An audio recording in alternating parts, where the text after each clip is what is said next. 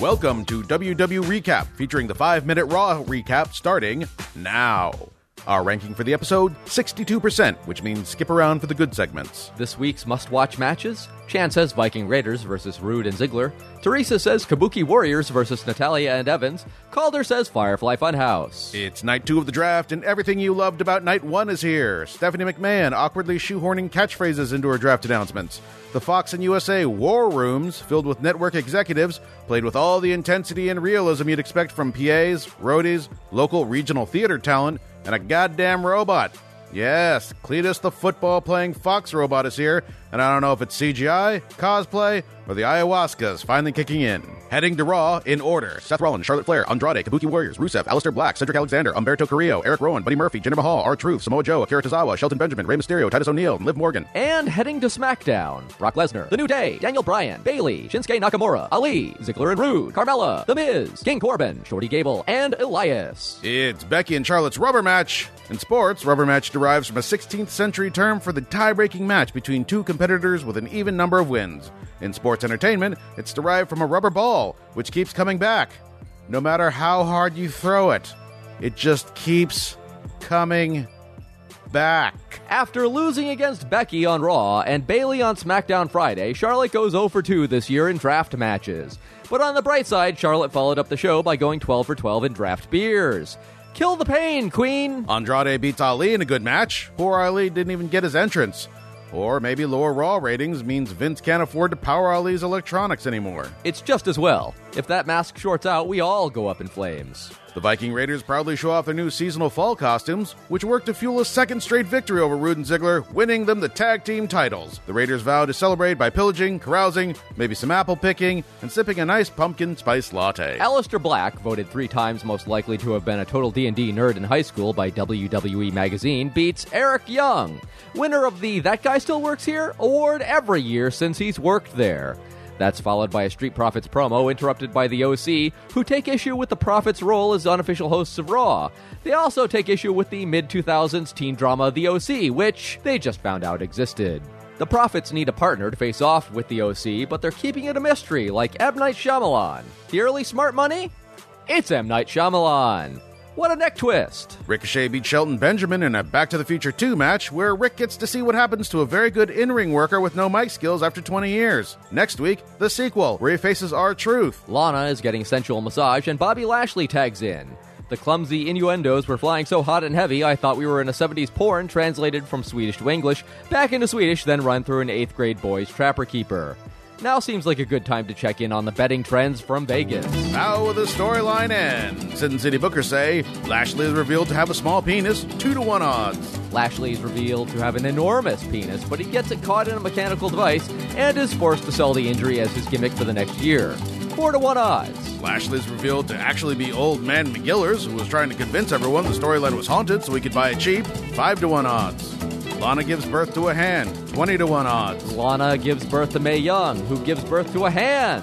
Surprisingly, 18-to-1. It ending with anyone involved retaining their dignity, 10 billion-to-1 odds. Everyone knows that contract signing is just code for 10 minutes of build-up to a half-assed pull-apart. It's the wrestling equivalent of dry humping. Only in the case of Braun Strowman and Tyson Fury, Fury can't be trusted to throw a punch. See last week where security had to bump for swings that were a foot away from their faces. The bit ends with Strowman snapping a table in half and Fury snapping a pen in half. So I guess it's more like dry humping someone who says global warming is a hoax. What? Anticlimactic. No, Calder, no. Buddy Murphy and Cedric Alexander go at it, and despite being picked around early in the draft, Cedric loses, causing Cletus, the football-playing robot, to do the Fortnite dance in the Fox War Room. Probably. Natalia's the second wrestler with a mystery partner, and it's Lacey Evans. They're teaming up because Lacey took her to the limit. And after the show, she's taking her to the zone. AutoZone! She has to pick up new windshield wipers. Kabuki Warriors win by DQ, so the faces get the moral victory. Wait, could it really be that Lacey did a face turn here? We'll know for sure if she starts tossing a handkerchief on her foes just because they have something in the corner of their mouth. At the beginning of Raw, Seth Rollins promises to hunt the Fiend down, which, since the guy has a children's TV show set somewhere in the building, shouldn't be that hard. I mean, did you see this is Spinal Tap? Fair enough. So it takes him nearly 3 hours to find, but find it he does, and he then proceeds to literally burn it down. Speaking of which, I just hit up the WWE shop and bought the new Seth Rollins Literally Burn It Down shirt. Do you like it? It's just ashes, man. Yeah, but it breathes so well. And that's the Raw Recap. Head over to our Twitter at WWRecap to answer our question of the week. Which two wrestlers should hug and form a tag team? The rest of the podcast starts right after this. Welcome to the second half of the WW Recap, or, I mean, honestly, it's the second 9/10, 95%? Sure. Something, how this thing's like an hour and a half, it ends up being like an hour and a half long, so an hour and 25 minutes. Do the math. Somebody do the math for me real quick. 125 divided by 130. What is it? 125 divided by 130 is something my brain chooses not to figure out right 96%. Here's the back 96% of the show. In the future, this is going to be a whole lot smoother. I won't actually have to do the math every time. I just remember 96. I'm going to write it down. I'm going to tattoo it on my arm so that I'll know. It may fluctuate from week to week. Well, then we'll have to do... You know what? I'll cut this all out. Fix it in post. I'll just say 96%, and you won't know all of the work that went into it. All the strenuous Googling I just did. But, I mean, maybe we could get the Hidden Figures women to help us out. Oh, yes. The original computers. Because our listeners really count on the numbers being on the money. Mm-hmm. That's what they're here for. I didn't even think of anything in terms of numbers. Well, you like. Why I said how about how are your finances? I don't know why I said that. What about the show numbers? I don't know. I know this is number 3 for me. Yay! So far, we're all still on the same level. Okay, so let's get into this. All right. So we basically start off right away. They're talking about the WWE draft that happened. Oh no! Even before that, there was the recap. Okay, well, yeah, I guess it's a recap. It's the recap. It was the recap, and then there was a new intro with new music. Yes. The music was by looked it up. The song is Legendary, and the band is Skillet. Yeah, they finally have an intro, and it's freaking great. Skillet is hot. It looks cool. Skillet is technically. I mean. My skillets aren't hot. My skillets are good. Look, the stove isn't even on. You don't have to actually turn around and look. The stove isn't on. Also, was metaphorical. You say look, and he's gonna look. Fair enough. You pointed. I made a hand gesture, which, yeah, if you're listening, it's too you don't tempting. Look, I am a trusting soul. I'm looking. Oh, it's too tempting. I would say they did one of those things where they put the GoPro camera at the end of the guitar neck, so you like see down as they're like, and I thought that was fun once, and every other time after that, I'm like, that's dumb. Don't do that. I was just happy that there's an intro because every other time so far this season, it's just starting with some bullshit. And Sure. I'd rather, if you gotta pad some time, it be like an intro or something. Intros They've got are amazing editors at WWE. Like, let's see their good handiwork. Yeah, and I guess eventually I'm going to get used to this song. I'm thinking back now, and there are some very good Raw theme songs, and then there are some that are just like, it's like they're just there. they put their hand into a bag full of garbage and just grabbed one, and they're all the same. Like for like new metal, for much longer than new metal was a thing, they were still just like dragging them out and like this is chungy enough. Let's go. Skillet. It could change. I'm not getting down on. Okay, I don't like the name. Yeah, I was gonna say. I think you hate the name. Yeah. We'll judge the song separately. I'll give it some time to sink in. Move to the music, yeah, the funky music. Move to the music. All right, so we also had a flash of the Fiend right at the top, but like it's not. They didn't get into it. Okay, but then the first person that comes out is the man, Becky Lynch. She walks out. She was the #1 draft pick, so everyone's all excited to see her. She's feeling her oats, feeling real good. Feeling her Scottish oats. And then Sasha Banks comes out. No, Well, no, I'm sorry. Charlotte. Sasha Banks was supposed to come out. Sorry. That was the match that they Right, told us. That was what we were gonna see. Yeah. Even though before they announced that Sasha Banks was going to be in this match to determine who would get the first draft pick on Raw, they were advertising Charlotte versus Becky Lynch in local promos. So this was inevitable. This was the business. This was Because Sasha Banks bait and was switch. hurt or something, right? She couldn't fight. She Yeah, was hurt. yeah. I believe she has a back injury. Oh shit! That's no good. Say goodbye to wrestling. Fucking A, you hurt your back. What are you gonna do? You get some crazy ass surgery and take shit tons of pills. Oh no! That's the business. And prayer. Sure. I always She forget how definitely- much that works. Yeah, Jesus is helping a lot of these people. Well, you assume Jesus. Sure. Fair enough. Who's the ignorant one now? She could be going to Aleister Black and like, hook me up, bro. right. Oh, well, Alistair Black, he's got to have his own back problems from his launching device. Yeah. The That's what it's for. The geriatric Satanist. I'm very happy that I did not hear the creak this week. So now Charlotte Flair comes out. She looks like Elsa. If you're familiar with Frozen at all. I don't think anybody who listens to this has ever heard of the Disney film Frozen.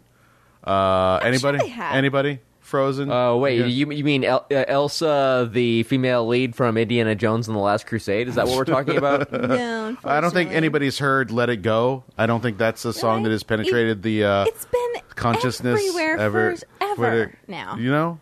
I'm Re- pretty- I Are you feel saying that you both have heard of the song? Of course I Who's it? have. Really? Have you not?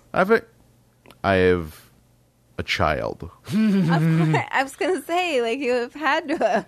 Even before, Even if you hadn't. honestly, actually, I had heard of "Let It Go" long before I had actually heard it.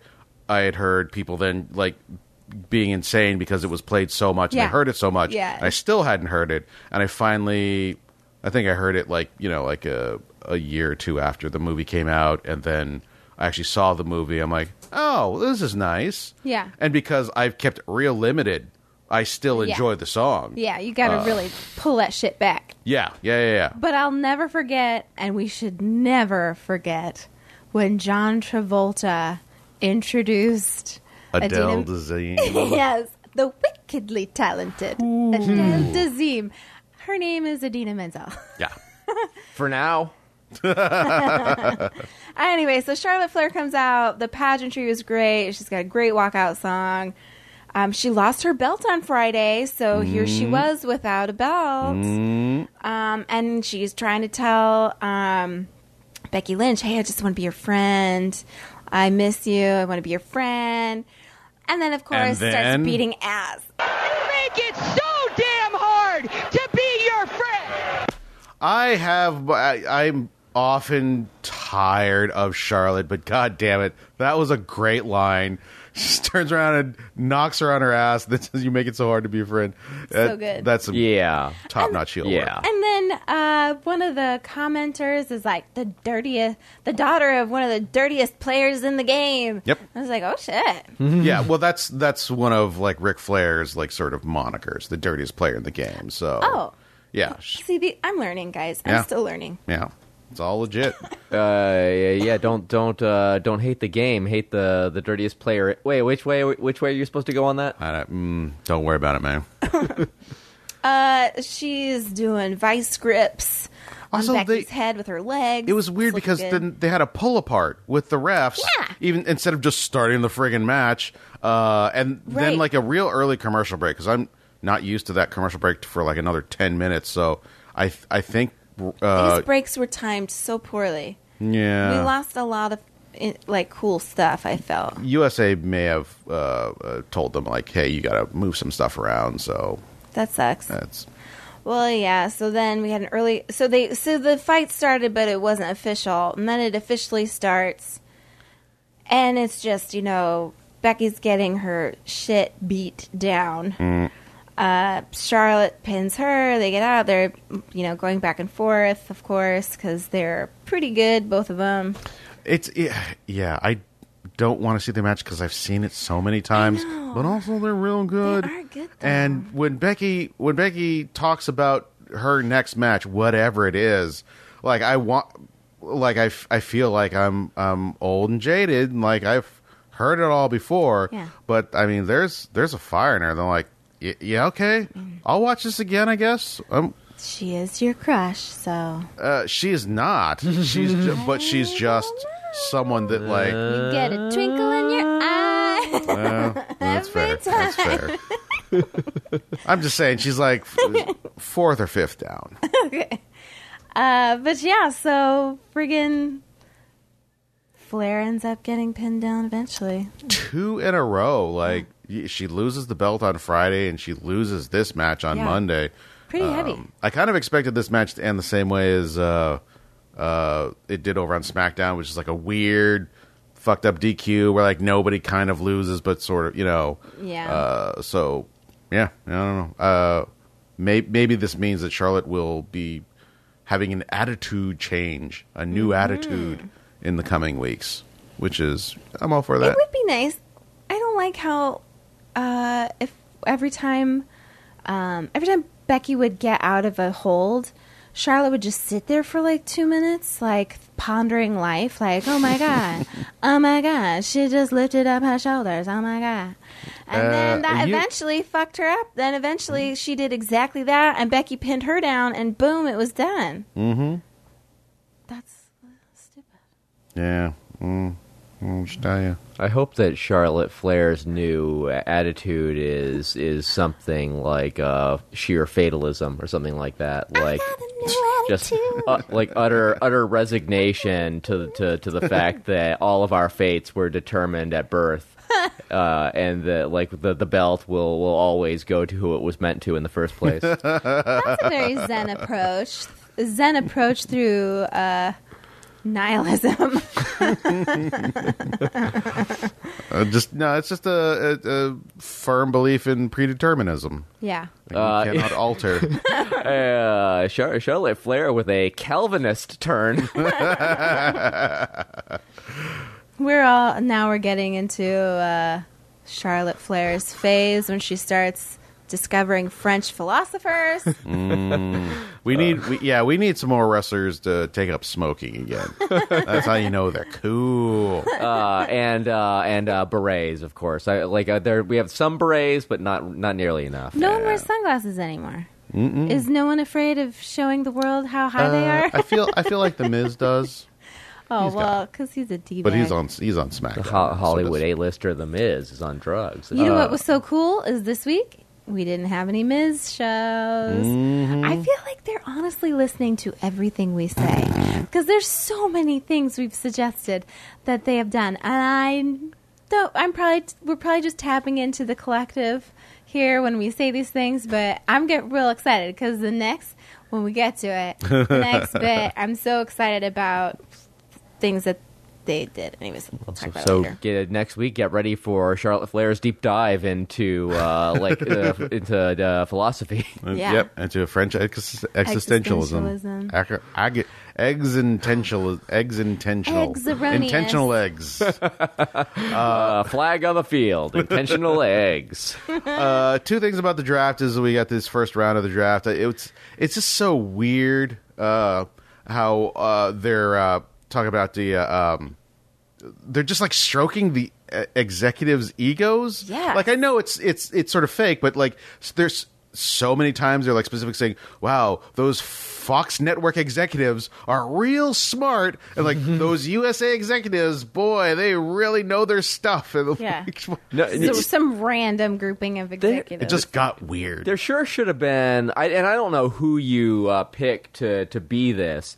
But like in legit drafts in football or basketball, invariably there is a horrifically bad pick that everybody piles onto. So why not have one that they deem to have gone awry, and maybe you even it up on each side. There's one that's real bad just to sort of like properly calibrate all the other picks. I mean, there certainly were plenty of picks that you could have said were horrible choices. So it's a Well, shame they didn't actually. At the end, they were talking about how there's already rumors of trades, Yeah, and that's which is very funny. that's part of it too. Is like because what you're talking about basically is this is like a dramatic device. So like how many stories can we get out of this? How many how many ways can we like twist and turn?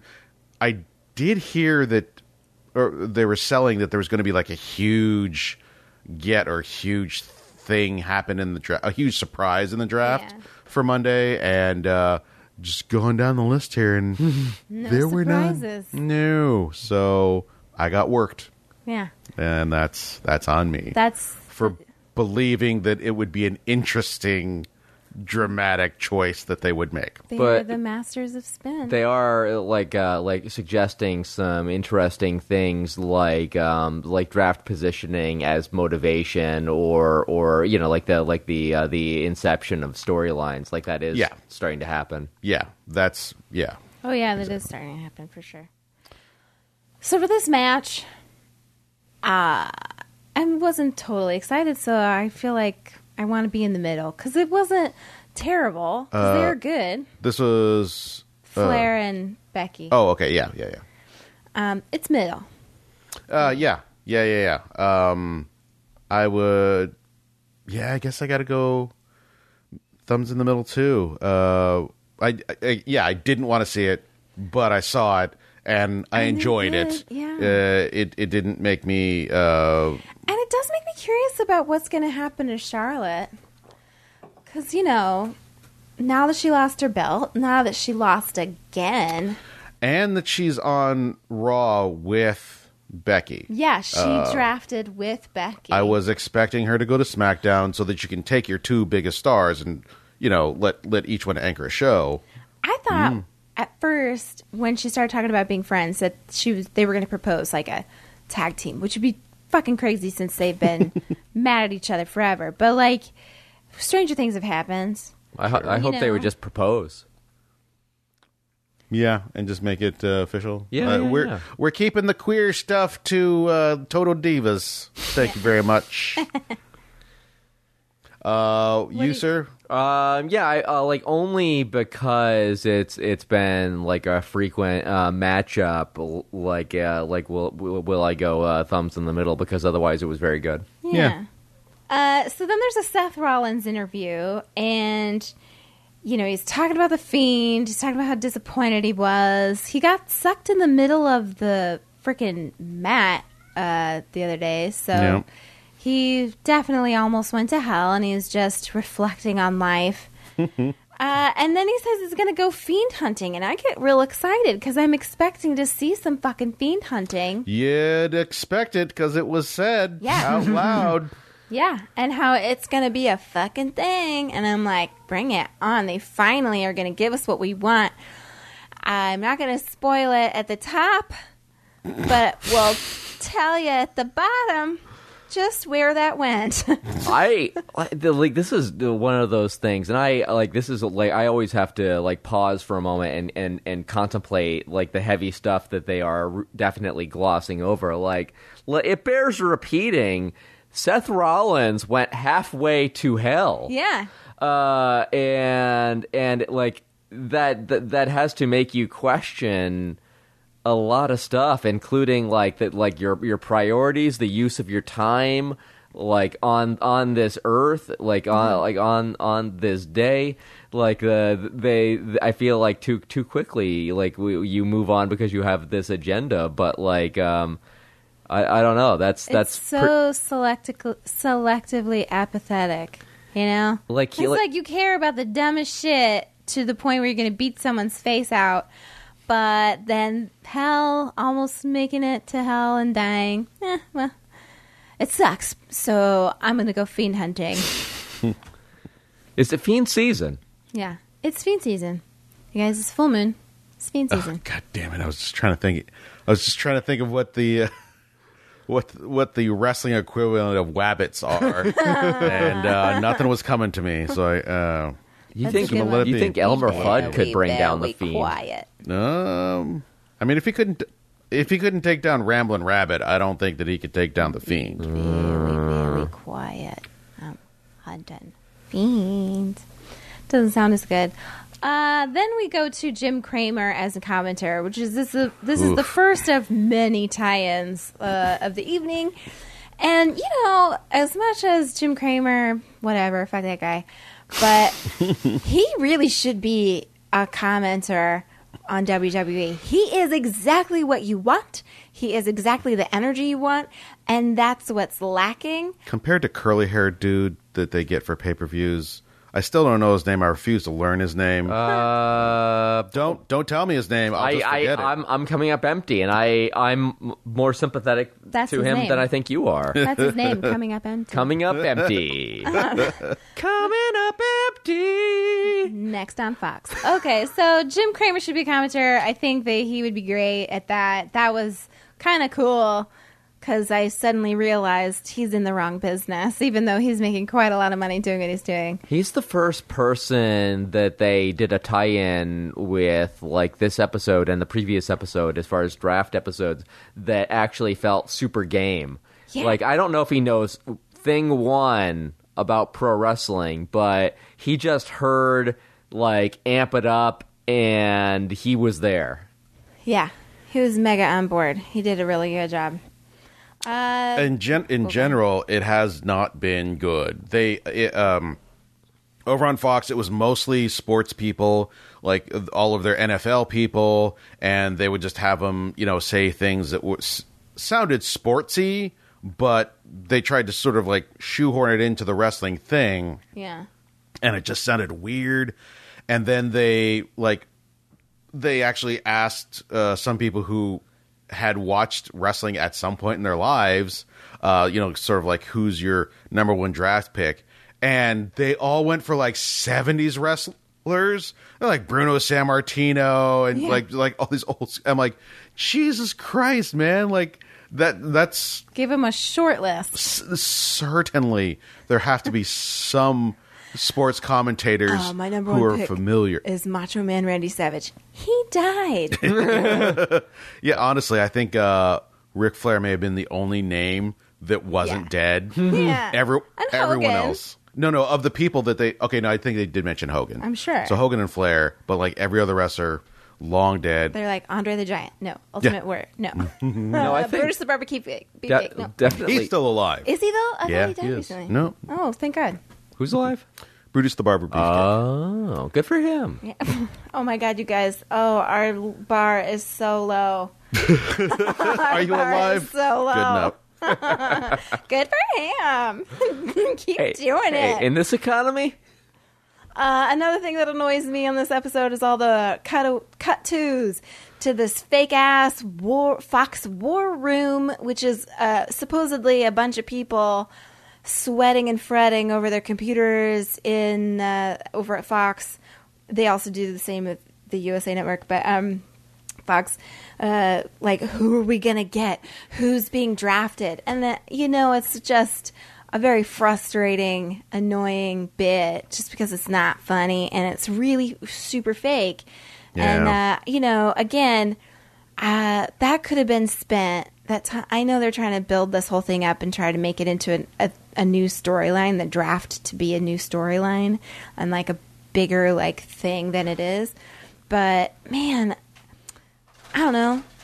Why not like more intros, longer intros? We lost so much of the intros because of commercial breaks and stuff. But if they timed it better, we would have more intros. I really like intros. Yeah. But we had to have like some extremely lengthy post match celebration. So you do what you got to do. That's true. We did get more post match celebration. I don't know. Should we go over some of the draft announcements? Yeah. Do we want to just like go through all of them or just one at a time? Well, I could just read a list. Sure. Yeah. So Seth Rollins is on Raw. Yeah. Brock Lesnar is SmackDown. Yep. Charlotte Flair is Raw. Yep. The New Day is on SmackDown. Yeah, you haven't seen them yet. You will love them. They are the most lovable.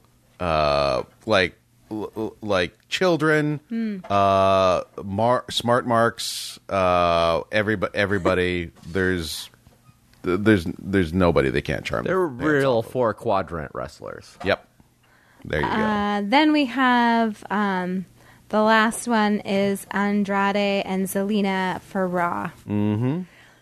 So, And that's the thing that we were curious about, because the standard wisdom was that they would be pulling all of their biggest Latinx names, putting them on SmackDown for maximum possible draw, greatest diversity of audience, and for some reason they put them all on Raw. Maybe Monday nights are the new thing. I don't know. But, since there's been a lot of talk about trades and such, it is possible that if we're seeing like a lot of redundancy and odd choices, like on one end of the divide, that may mean that that's where you're going to see the people like in a trade. That very well could be. Yeah. They could have made some of those choices just so that they could make a trade later. Like if you're seeing people like Andrade like all wind up on Raw, and you have Charlotte and Becky like on one side, maybe, I don't know. Here's the thing though, Rey Mysterio, Humberto Carrillo, and Andrade all made it to Raw. Yeah. So if they do some weird trade thing where they take a chunk of Latinx wrestlers and move them en masse, that would be real weird. Yeah. I don't think that would be a good look at all. Well, both of those channels are going to want some of some Latino people, so maybe they only get some over. All right, we'll see how it shakes out. It seemed weird, but yeah. Are we grading these chunks? Yeah, okay, let's. I'm gonna thumbs down it. You know what? Let's just take the whole draft and give it its own segment. Okay. All right. So, do you want me to skip ahead to the rest of the draft? Yeah. Let's just cover it. Okay, let's skip ahead to the next part of the draft. So, the next part of the draft, as we learn, Kabuki Warriors are in Raw. Daniel Bryan is in SmackDown. Rusev is Raw. Bailey is SmackDown, and Aleister Black is on Raw, which I love because I want to see him all the time, forever. So, Yep. Let's see. The only Bailey belongs on SmackDown. Daniel Bryan missed, but he's always been a SmackDown guy. It's fine. Kabuki Warriors and Aleister Black. Love that.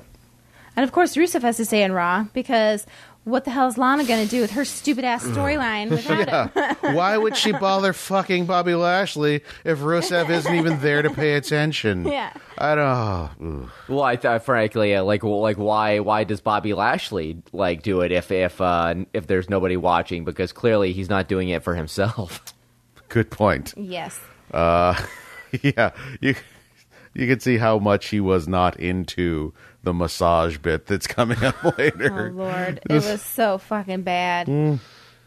Okay, so then we have Cedric Alexander on Raw, Shinsuke Nakamura, SmackDown, Humberto Carrillo, Raw, Ali, SmackDown, Eric Rowan is now on Raw.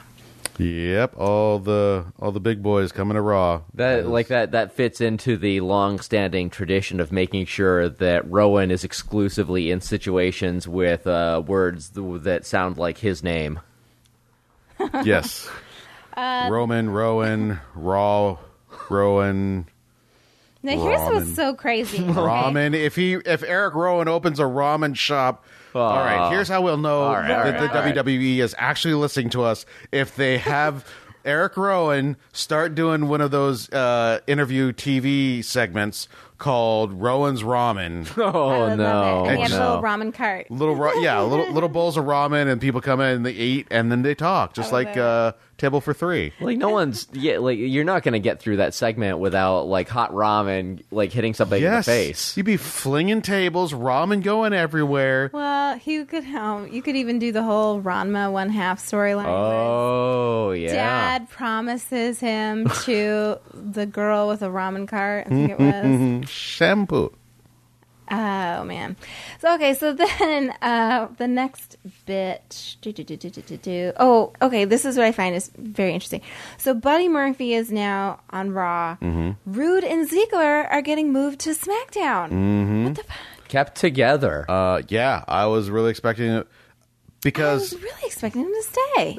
Also, they, pimped that idea of like, oh, you could break up a tag team. And if any of the tag teams were to be broken up, take the one with the two guys that are good singles wrestlers. Yeah, absolutely. Nope. I'm sad that I won't hear Rude's intro music anymore. You can make it your ringtone. Except for I have Harry Potter's theme song as my ringtone, use and I it have as Final Fantasy VII start menu as my freaking text stuff. Yes, so Okay, don't tell me to I'm change sorry. it. It's All not right. going to happen. Fair enough. Look,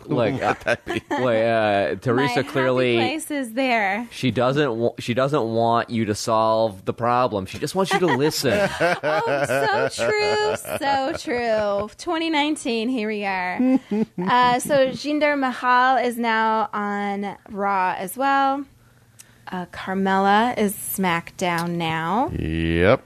And R-Truth is Raw. That's kind of a big split up. This is sort of very sad because I very quickly fell in love with their interactions as each one of them respectively pursued the 24/7 championship, because it feels like the rare buddy matchup that is truly full of mutual respect and fondness, and for it to be a man and a woman that are just kind of doing any which way but loose hijinks. That was both super cool and unique to me. And I only hope that it means particularly that Carmella gets a nice push, because R-Truth seems to be fine doing whatever. But Carmella has been getting her action by being part of that 24/7 scene. It's possible that because it's the 24/7 thing, he just shows up on SmackDown anyway, and the hijinks continue, and maybe she'll show up on Raw or something, or maybe they'll just because the belts can go onto either show, Right. So, Yeah, that is true. and also the WWE does not care about any of the rules that they make, so Yeah, I'm not too that's worried true. that they're just going to We could violate just whatever. steal one out of someone's locker. Well, Boom. I do think there's a slightly better chance than normal of them sticking to this split, because it was carefully negotiated between WWE, Fox, and USA. So, you're talking about media outlets that have a contract that expect it to be upheld, as opposed to the previous situation. And also, we saw how invested the Fox Network executives and the USA Network executives were in their respective And war rooms. no one more so So than Cletus excited. the robot. Cletus the motherfucking robot. Yeah, he was in there. We all wanted to shoot ourselves. Oh boy, oh boy, oh boy. So then we have Samoa Joe Yes. is on Raw now. The Miz gets moved to SmackDown. Thank fucking God. I think he was over there anyway. Well, whatever. Hopefully we see less of his stupid TV show. Yeah. Sorry. Nope. For those of you that No are disagreement here. fans, I am very clearly not. Akira Tozawa is now Raw. King Corbin is SmackDown, and Shelton Benjamin is Raw. He's good. Yeah, he He's is really good. definitely. Any chats on these? I Okay, you don't. I love Joe. Yeah. That's all I did got. too. And he was doing surprisingly well because he's injured, so they just put him into a button down and had him as a commentator. And the man can talk. He Yeah, was he's good. And they gave him basic bullet points.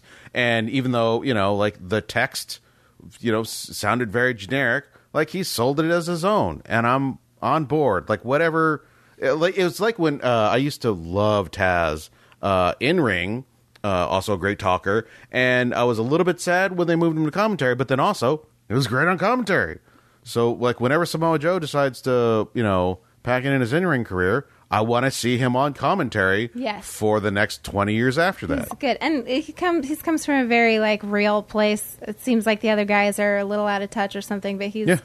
still within the storyline, so he makes it very interesting to listen. Yeah. I was on board to a point because he is a very good talker, but I was like troubled by how his commentary persona diverges from how he is when he's in action. Like it was just plain weird to me to see him dressed up like he was in Sunday school. He did have a tie on. And he just had the most. It just was odd to me that his temperament was so easygoing and polite and civil and upbeat. And I was like, "Where's the terrifying Joe? There should be some evidence of that." I don't know. I mean, Here's the thing, once they get hyped up, they turn into different people. Yeah, like if you're in the ring, like you have a different psychology, you got beefs. different chemicals flowing through you. Got beefs to settle. When you're sitting down, you're having beer, hot dog, popcorn, and well, not popcorn because you get it in your teeth and you're on camera. Yeah, it's not going to can't do work. that. And you can't be drinking on the job. Yeah, Unless you put that under the table. it in a Pepsi can, and then no one's the wiser. Yes, nobody's the wiser. Why is he peeing himself over there? What's wrong with Joe? I'm excited that Akira Tozawa is now on Raw because I haven't seen him perform. I haven't seen him yet, so I'm looking forward to that. Yeah. I also like his mouth guards. They look really cool, so... Solid mouth guard is a really wonderful accessory you don't see very often. Yeah. Cesaro uses it these days. Everyone else has dentures, and it's like, I'd rather see a mouth guard. So then we have the final draft. The final draft is Rey Mysterio on Raw. Oh, I'm sorry. Yeah, Rey Mysterio on Raw. Yep. Shorty Gable on SmackDown. Yeah. That is a terrible angle. Titus O'Neil on Raw. Elias on SmackDown. Liv Morgan on Raw. And they were immediately starting to talk about possible trades. And they said anyone who isn't drafted is now a free agent. Yeah, even though Chad Gable was in the mix on Friday, and so technically he was a free agent, so I don't know why he was in this draft and got drafted. So, like, I'm pretty sure that rule is just... But they hadn't drafted. Unless, did they list all these drafts on Friday? Yeah. Oh, they did? Well, no, like the stuff that they just announced on this episode, they hadn't. Yeah, well, they had a pool of wrestlers to draft from on SmackDown. Chad Gable was in that pool, and he wasn't drafted. But was the idea that you become a free agent at the conclusion of that night or the entirety? Like there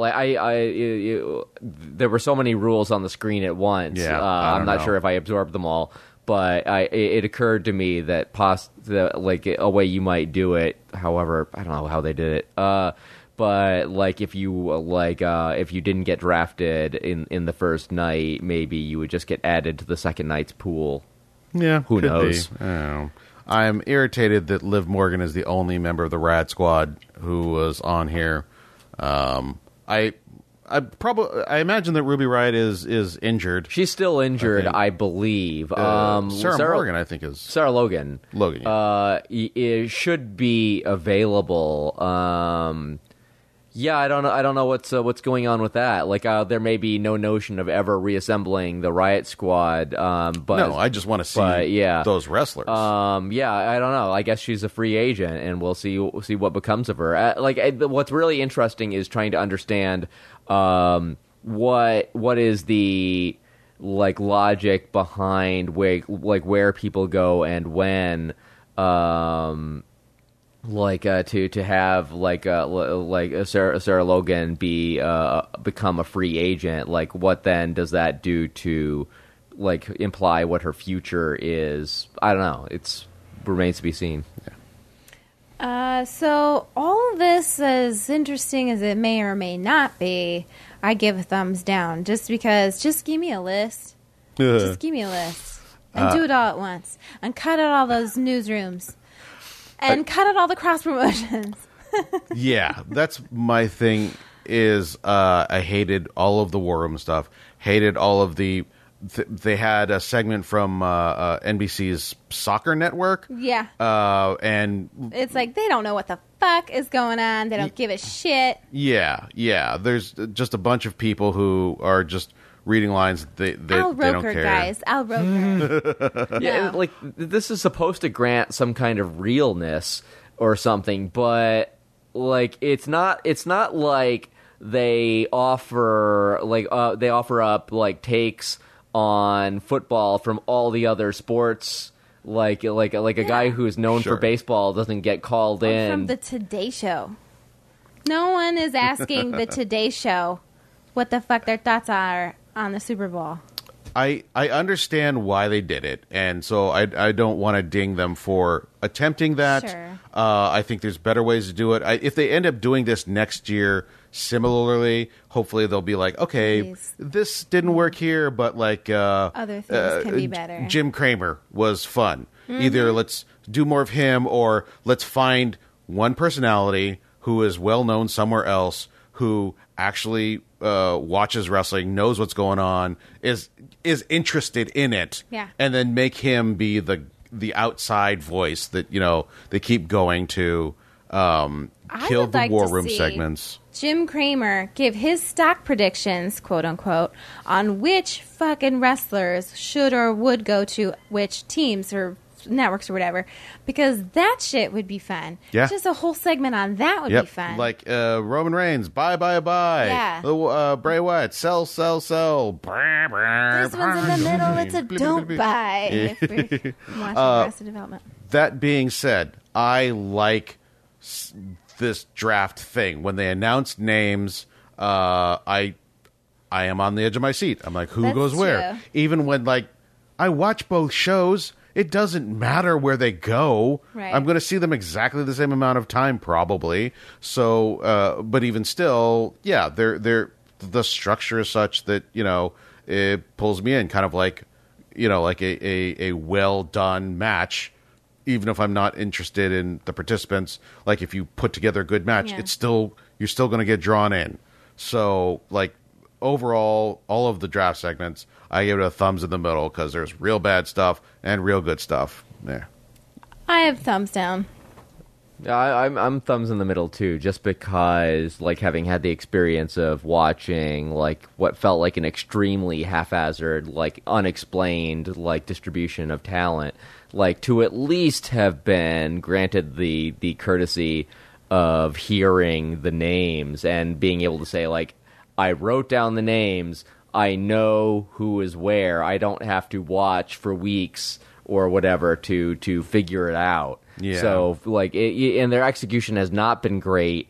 Like, there's a chance they'll learn for the future, but even if they don't, this is definitely an improvement. So I say in the middle, yeah. And some stuff, too, like, they try and put weight behind, like, the tag team rule, which is a network can draft a tag team, or they can draft just, like, certain members of a tag team and break them up. Why would you do that? Yeah. If it costs exactly the same, and in this case, it's not like they're paying people like contracts like they do in baseball or whatever with like a salary cap.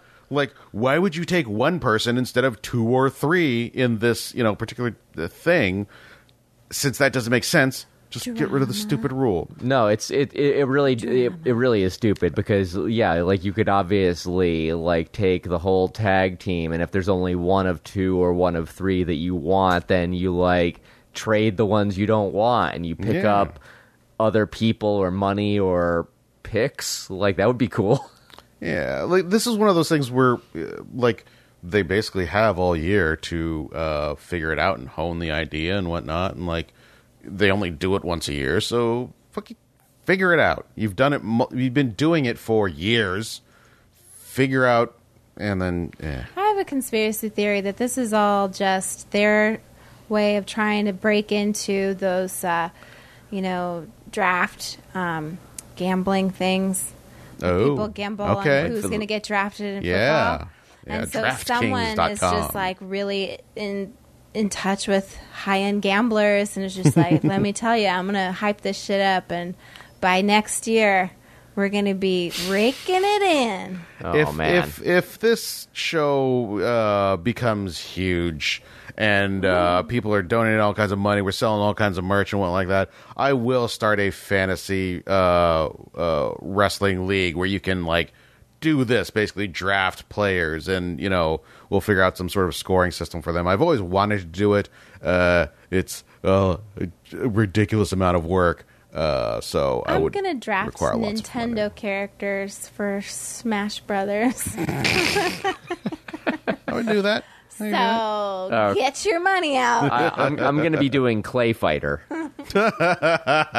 Clay Fighter 64, baby. All right, so now we're getting into matches again. Yeah. So the first match after the first announcement of draft picks is Andrade and friggin' Zelina. And so this is like interesting because probably maybe some of the audience hasn't seen this team before, and they are technically a team. Zelina follows the tradition of a lot of like, I think they're like, to me this is like what is it, Sherry? Scary Sherry? Scary Sherry. Yeah. She reminds me of Scary Sherry in that she used to come out with Macho, and she wasn't involved, but she talked a lot of shit. She was like would be distracting, that kind of stuff. And so Zelina is hyping Andrade all the way down the aisle and smack talking all this shit. That role's known as a valet. It's a little bit different from a manager. Managers usually talk more. Usually they'll cut promos instead of the wrestler. She kind of does for him, so it's he doesn't talk. It's real close. The line is pretty thin, and she might fall on either side. But usually valets are women. Yeah. And then there's a commercial break, so we missed the bulk of this fucking match with Ali. We don't even know who's it's up against. And we miss Ali's entrance. We miss his entrance. And he's got a pretty spectacular entrance. Which is so fucking... This is the thing. These stupid drafts and promos and bullshit war rooms. We miss the best parts of wrestling, which are the fucking intros. But I will say that I regularly am concerned for on behalf of Ali for all the effort that he has to go through with his electronics and his tech and I'm like, if there's a chance that he maybe was able to do less light stuff and more You're saying he didn't turn on the lights for this? He was maybe. I'll skip it. I'm not going to be televised. I mean, maybe he would be I've lost a lot of matches maybe recently. Can't afford these that many AA batteries. Well, no, I'm just saying maybe he's I want to get in the right headspace for this match more, and if that means that I'm worrying a little bit less about the presentation, this is a golden opportunity for that because it's not going to be televised anyway. There are thousands of people in that arena that spent a lot of money to be there. So let's not forget. No lights, no T-shirts buying at the table. Yeah. The guy's like, fuck it. If I'm not going to be televised, I better goddamn sell some merchandise today. So we missed the best parts of that, and that was really sad. Andrade was beating ass, and Ali started beating ass, and then Zelina freaking tricked Ali, and then freaking Andrade wins. Yeah. Yeah. I mean, that's anticlimactic. It really was. It was short because we didn't see most of it. Yeah. Andrade and Ali are both fantastic wrestlers, and I didn't care about this match. I gave a thumbs in the middle just because, it was a fine match. So, well, we found out that there are multiple kings because there are multiple countries. Yep. And that's news you can use. And I'm very disappointed that Jerry Lawler was not the one to impart this information to us. He should. He is a king. He should know about kings, and he should teach us. At the same time as he's entertaining us, we should be able to walk away from an episode of Raw having learned something about the regal structures in the world. I mean, I like to think this is why Vince put him on the team is to be the paternal figure, the educator, the repository of wisdom. The he would be what are the names that they get on Meister? He would be from Game of Thrones. Yeah. Sure. He should, be able to pass on knowledge about monarchical institutions all around the world. And, he's as decrepit as any of the Meisters, so, that works. I would love if there is a character similar to Merlin where all of your lessons you're learning means you have to turn into a different animal to learn it. Yeah. I'd do it. Sure. I'd take that class. You do. Sorry, guys. Super out of nowhere, but No. Pull on my arm, I'll become a bird. yeah. Unfortunately, I'll be due a to fish. budget cuts, it'll just be that fucking Cletus the robot every time. Fuck. Okay, so then the next match we have, there's another draft thing, so then the next match we have is the Viking Raiders. Oh, also, the WWE should be thankful that we went and did all of the draft segments all in one section, because I forgot that there was that SNL Weekend Update segment. That No, I have all the segments written down. Oh, we're But still going to it's go over there? It's after Viking Raiders. Was it? Okay. Viking Raiders, they enter, and then the glorious Robert Roode and Dolph Ziggler enter. But in Right. between that time, we have a stupid-ass break with SNL. SNL Weekend Update. It was so stupid. It was such bullshit. It was not funny. I mean... If I had remembered, I would have dragged the draft segments down to 0 because of this. Yeah, well, exactly. I mean, so they're the friggin' tie-ins and cross-promotion or whatever the fuck this is such a side piece of garbage. They were involved in WrestleMania against Braun Strowman, Right. and it was terrible. What are you doing? You're going to What's-his-face got revive? thrown out of the ring, which they showed us again Yeah. in that little segment. Anyway, so the Viking Raiders came out. No, here's what I'm talking about. These motherfuckers won last week, and so we got to see them all pumped up and glorious last week. And this is why I think they're listening to us, because now they have runes on their clothes. Now they have a better gimmick. They got the graphics are better behind them. They're wearing helmets now. That's good for safety. But maybe they could do. They rocked out to the metal instead of just standing there like screaming bears. I really think they're listening to me personally. I somehow am cutting through the noise, or it's just a collective voice I'm tapping into. Yeah, I'm looking at our listener numbers, and they're definitely listening to us. 100% certain that It's just him. we're It's just Eric and I are. we're rocking the world with this. But they could do more. They still have room to grow with that, because I still want to see some mist or smoke, fog or whatever. I want to see flames, and I want to see hawks. Yeah, These are things that can happen. I want to see flagons of mead. I want to see turkey legs.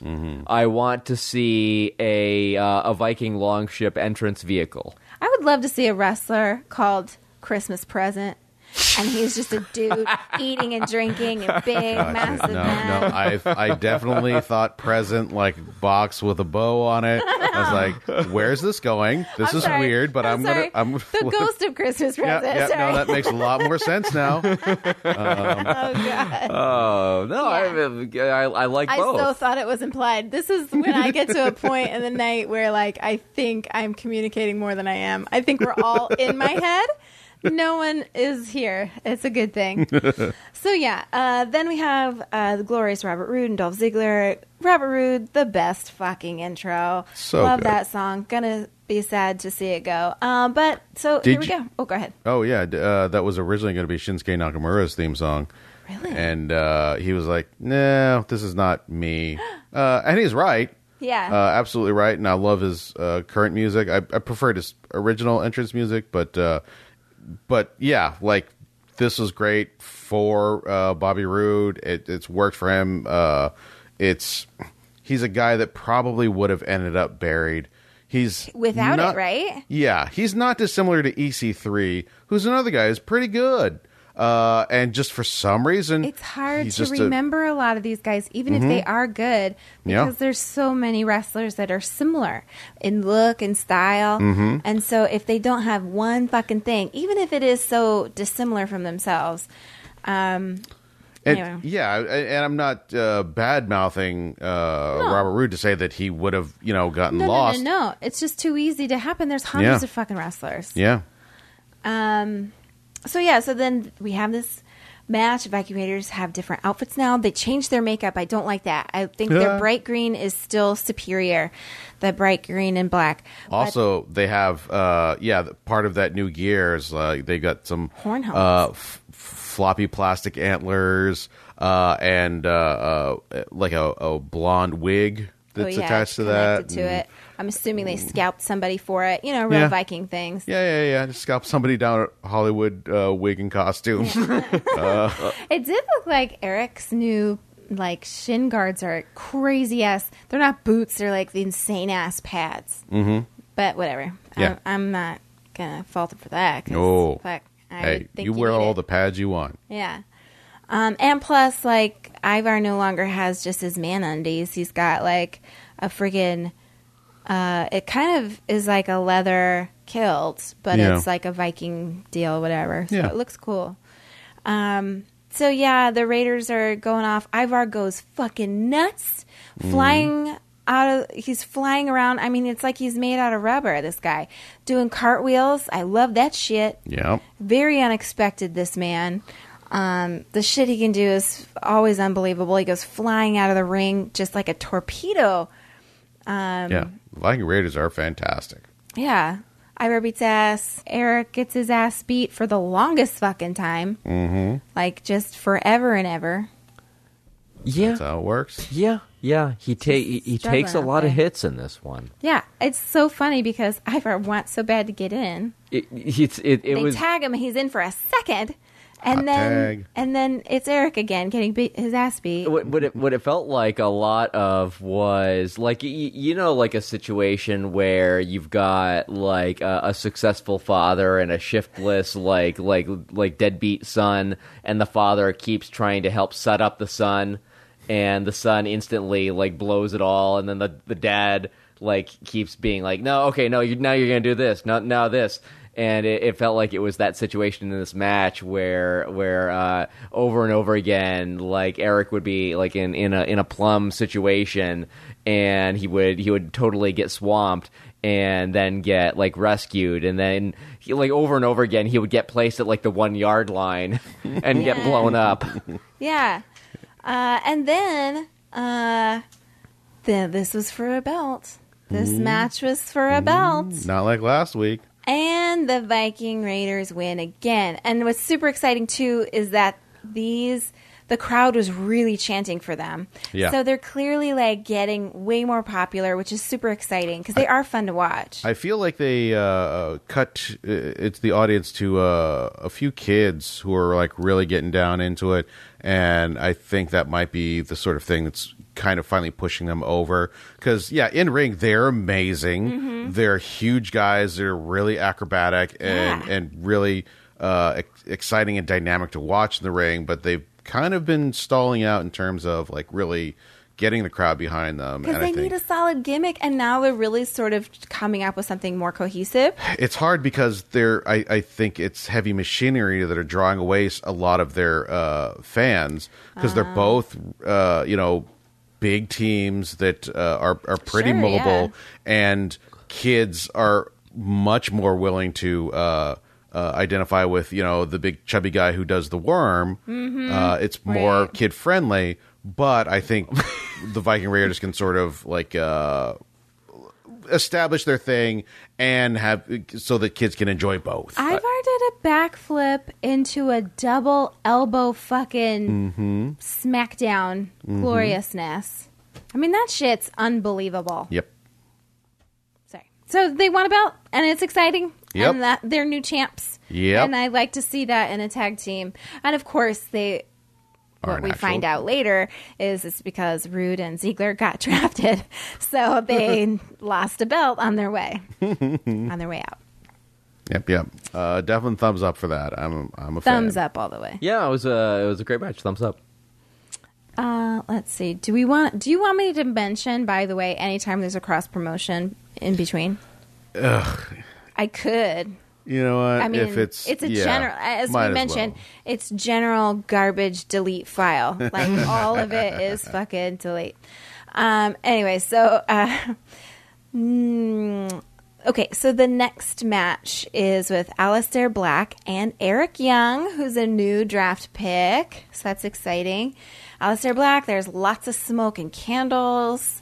It's looking real creepy over in his area that he emerges from the friggin' floorboards or whatever. Aleister Black and Eric Young, who's a new draft pick. Aleister got a nice long intro. It was really great. And that's the thing, too, is so much was front loaded in the first episode or two just to kind of intro the whole, get people on board with the new season and kind of get some new storylines going and just get people all excited to watch Monday night. That now we're kind of getting into, except for all this BS draft and cross promotion stuff, now we're getting into a more regular schedule. So, like, we're going to have time. Everybody's going to have a lot of time to have their moments, you know, those fucking awesome intros and behind the scenes things, you know, like, that's just cool. So here we have this nice long intro for Aleister Black. And then there's a commercial break and we don't see shit. We just cut back and Eric Young's just in the ring already and ready to go. We don't get to see it. Yeah, I think he's just happy to be on TV. He came in like roughly a year ago. Big push that died after like a week, maybe 2 weeks. No, it's just one of those things, I guess. Oh wait, Eric Young's not a draft pick. Sorry, he's not a draft pick. He was drafted on Friday. Oh, he was. Okay. Yeah. Okay, sorry. But yeah, I mean, kind of you saw he's a guy. I mean, that's the thing too, is that the Aleister Black, he was meditating the whole time, BT dubs. Yep. Or seancing, but not really seancing. And it was like over and like bing, bang, boom, it was done. It was so easy for him. And as exciting as it is, it's like I want to see him with a long match that's difficult. Yeah, they're ramping him up, feeding him a few jobbers. I'm not sure who they're going to put him in a long program with. I'm very much looking forward to it. Yeah. There's nothing in particular about him that sort of like leads to a story. Well, here's how I'm gonna test whether I am being listened to. I'm going to call here and now for a long program between Aleister Black and none other than No Way Jose. Sure. Mark it. Yeah, definitely a thing that we know he's technically employed by the WWE, so maybe. So yeah, Aleister Black wins. Bing, bang, boom. Done.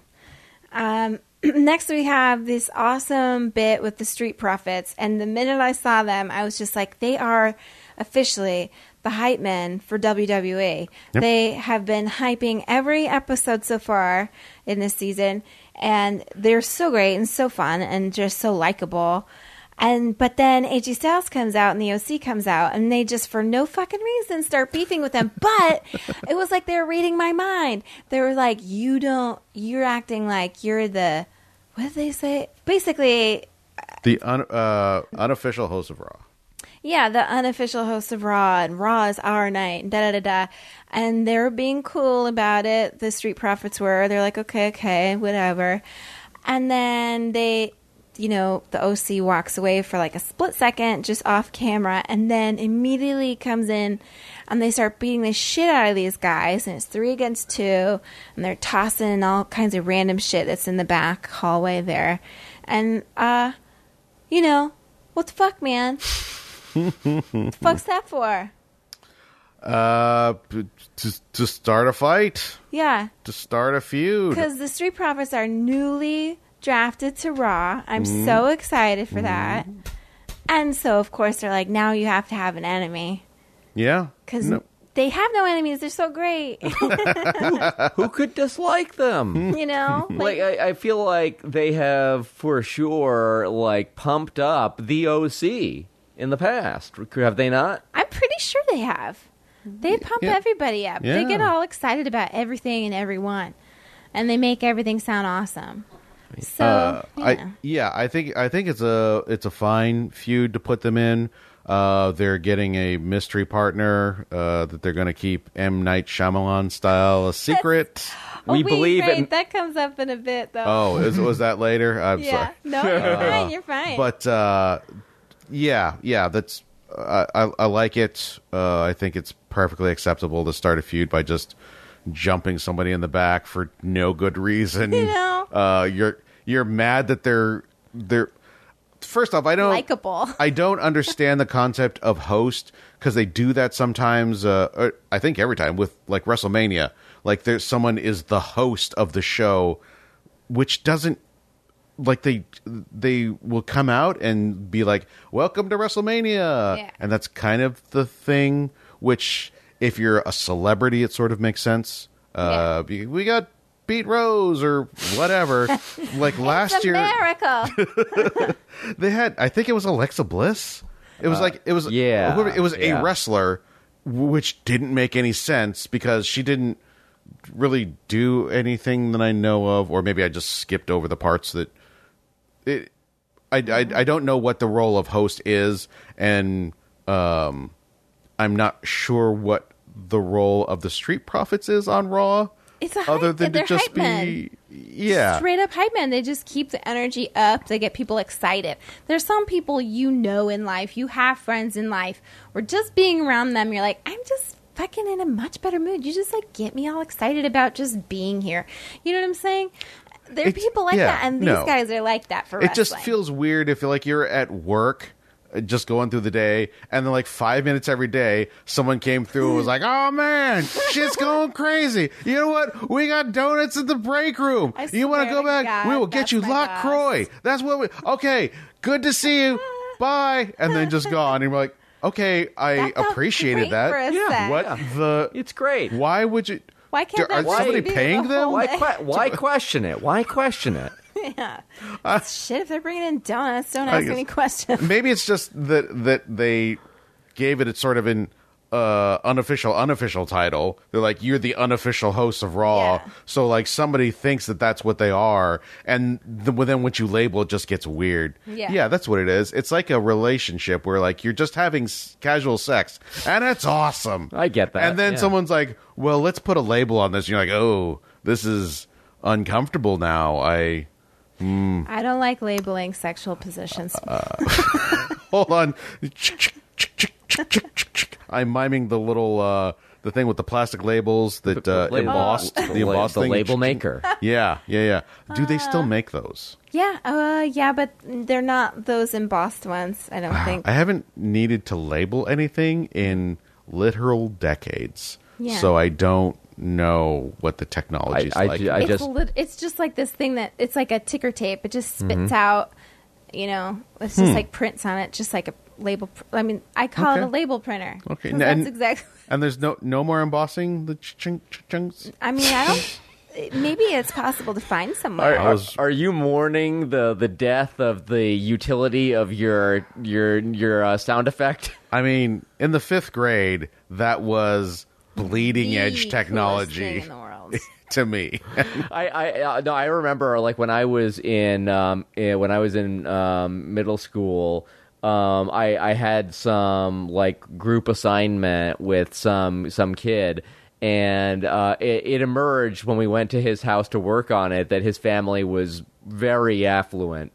And for whatever reason, like we were using a label maker that was his father's, and I like damaged it, or something like that, like where like the cartridge was ruined or expended, and it like the most hilarious thing, like in retrospect, happened where the kid like the next day or whatever brought the most professionally written letter from his father, like concerning the necessity on my family's part, to replace the cartridge. And how much was the cartridge? Well, you couldn't even get one. It was a 3-pack. Oh, And it turned into this like bizarrely formal thing where he then apologized he recompensed us for the additional. I don't know. It was the weirdest thing in the world. Now we're suggesting wrestling storylines. Okay, the OC come in and they bust the Street Profits label maker, and that starts some beef that lasts for years and years. They give them a formal letter of recompense. Is that a thing? That is true. Recompense. Okay, so then the Young versus Black and the Street Profits. I'm going to say thumbs up because I love Aleister Black. I will always probably give him a thumbs up, no matter how short the match is. And I love the Street Profits, even if people are being mean to them. Same. Yeah, thumbs up, although I do not feel like I'm a huge Eric Young fan. But other than that, pretty good stuff. He could have been anybody, and I would have been fine with that. Yeah, that's how I feel. I just want to see Aleister Black. That's why I want the matches to be longer. Okay, let me just move on. But also, I want to give credit to Aleister Black for not needing to be cajoled out of his dark space to fight.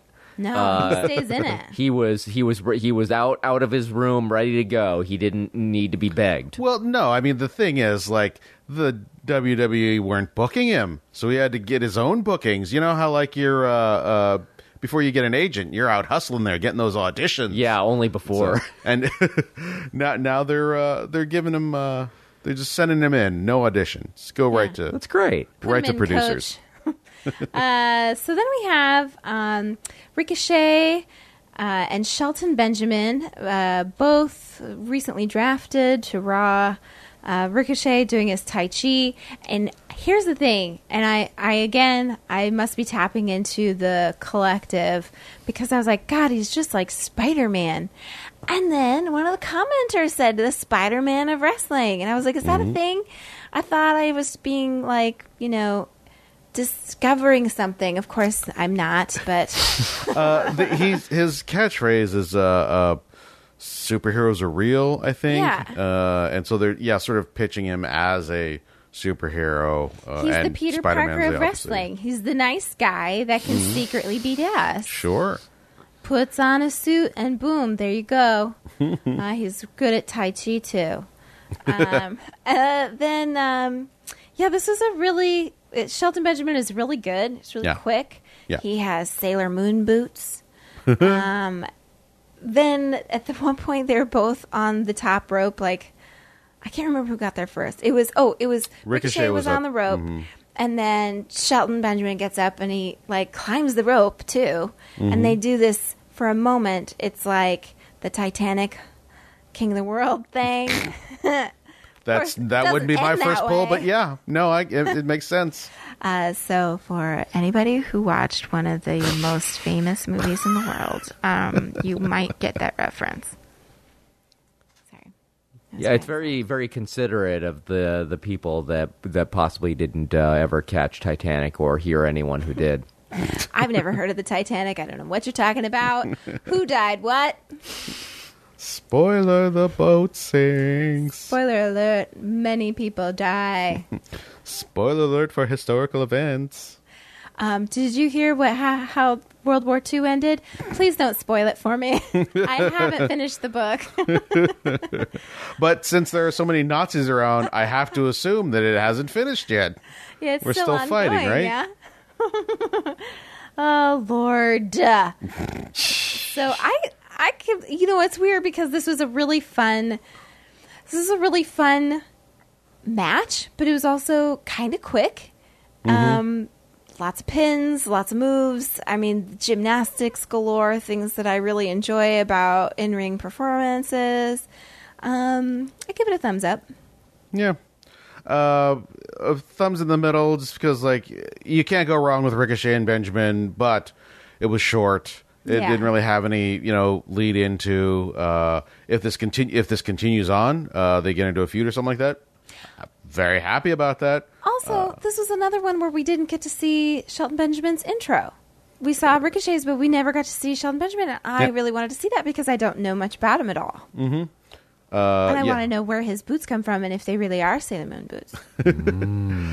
He graduated a few years after Brock Lesnar from the same school. Kind of took the same path. He was also an NCAA champion. He was just a phenomenal amateur wrestler. He got into the business and has just always been just great in ring. Yeah, he's really good. I can't wait to see how that character develops because I think the talent's there. Well, here's the thing. He's been in the business for a long time, and his character hasn't developed a whole lot. What you see is pretty much all you're going to get. This is why we're here, fine. Chan, because they're clearly listening. We got to give them ideas. Yes. And if they're listening, Sailor Moon, hello. Sailor Moon, let's go there. Well, here's my pitch. Shelton, I think that what you might be able to do is to be the Cheshire Cat of WWE. Because you're quiet and you smile a lot and you're actually a threat. Ooh. Yeah, I don't think this is a path we want to go down because a black guy smiling in a dark room is not an image we want to play around with. Touche. So Where's your thumb on this up, one? down, middle? Up for me. Okay. Sweet. Okay, so then, oh God. So then cut to Lana's in a spa and we have some few exchanges of, they're just pulling scripts from a lesbian porn here for a second. And then they cut to a contract signing promo, which now they're pumping up this contract signing. Like, fuck off. It's between... Hold on, before I just want us all to bask in the quality presentation of this massage segment. Oh, right. I was going to cut back to it because they go back and forth between these two things, which are both like garbage shit. But I could go deeper if you wanted. Yes, I like it deeper. you know what I'm saying? Yeah. So They literally just took... it's great. If you didn't get the innuendo there, it's as if they were having sex. Yes. And she was asking him to put her penis in deeper. Yes. And then later on, she's like, they repeat it with like, do you want it harder? And she's like, yes, I want it harder. Like they took two alts and just put them in there. Like, whatever. No one's going to notice. It was like... and then... The masseuse walks away, and Bobby Lashley comes in a towel. I think this is... We've seen him... Well, no, I guess last time he wasn't in a towel. He was just in bed. Well, anyways, whatever. So then he starts massaging her and,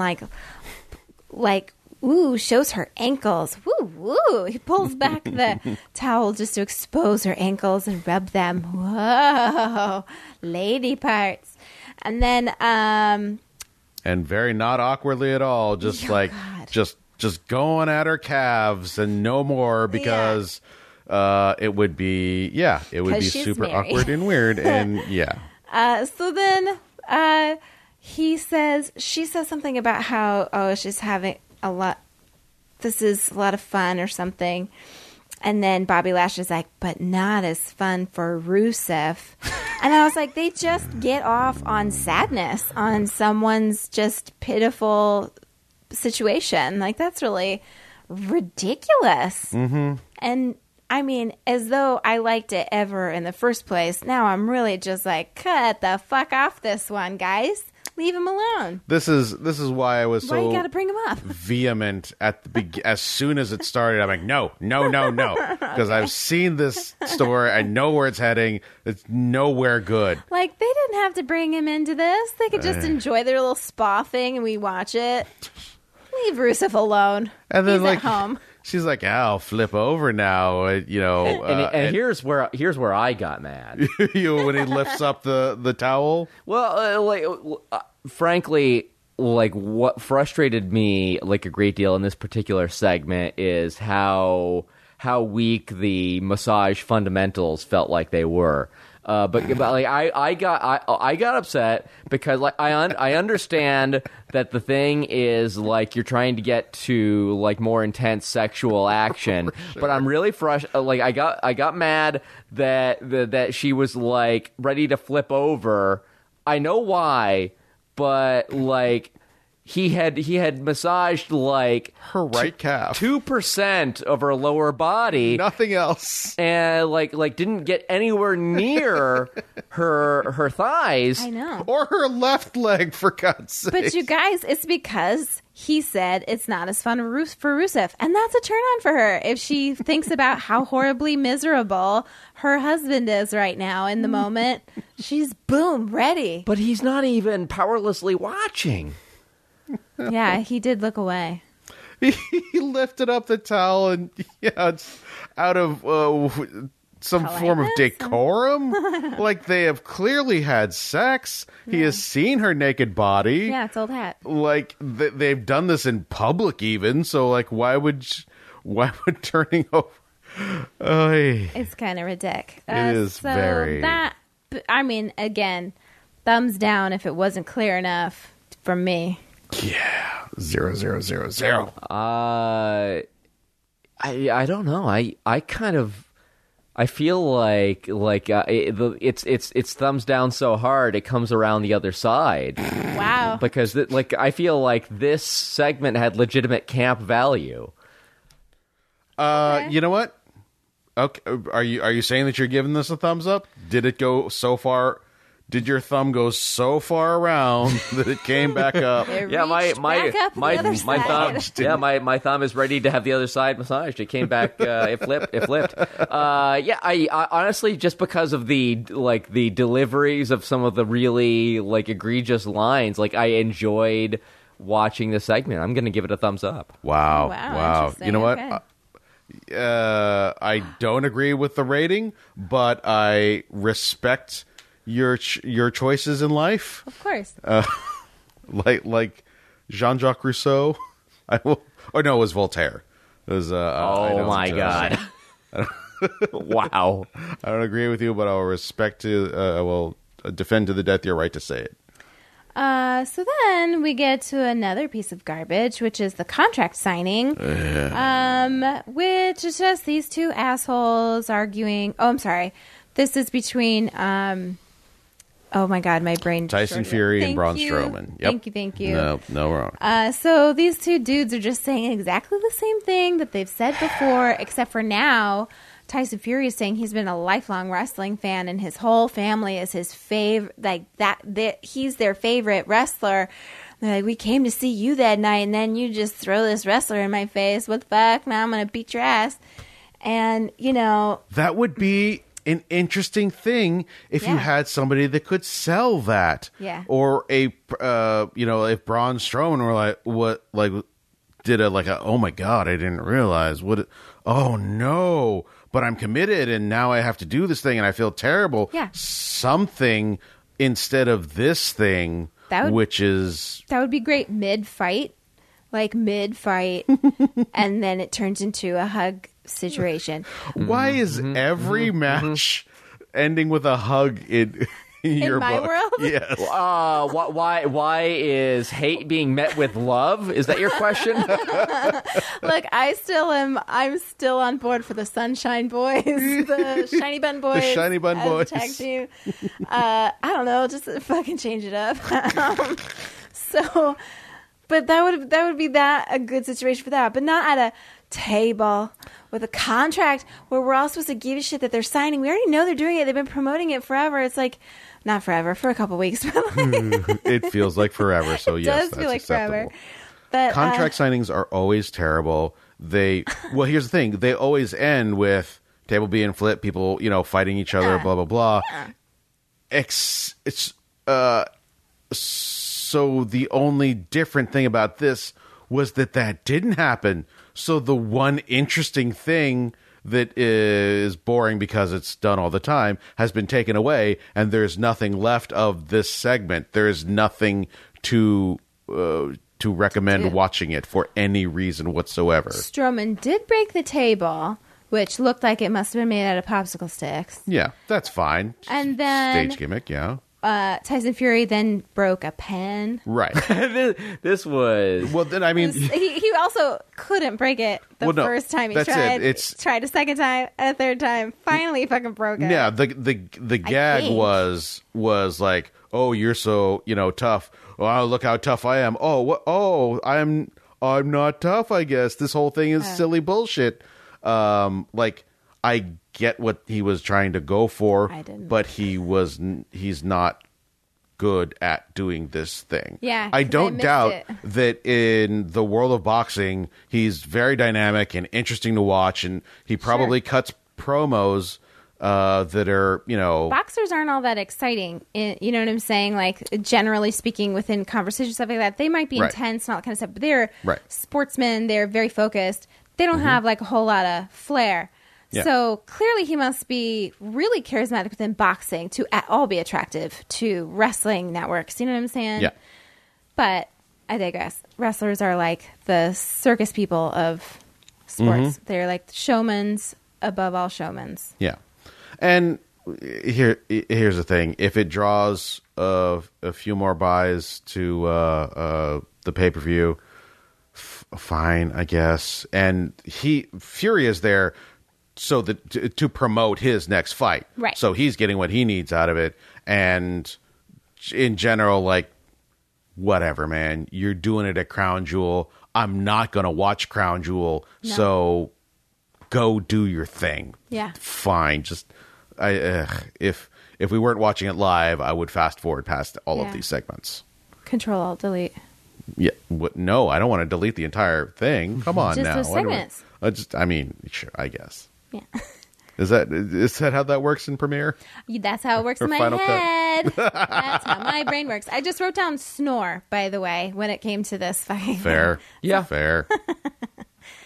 Okay, so Oh yeah. Are we? thumbs down. And are there thumbs? Has this one gone all the way around for you, Calder? No, this one is squarely within the thumbs down range. You too? Okay, so 3 Oh thumbs yeah. down. Okay. Oh yeah. No. All right, so now we're to, let's see.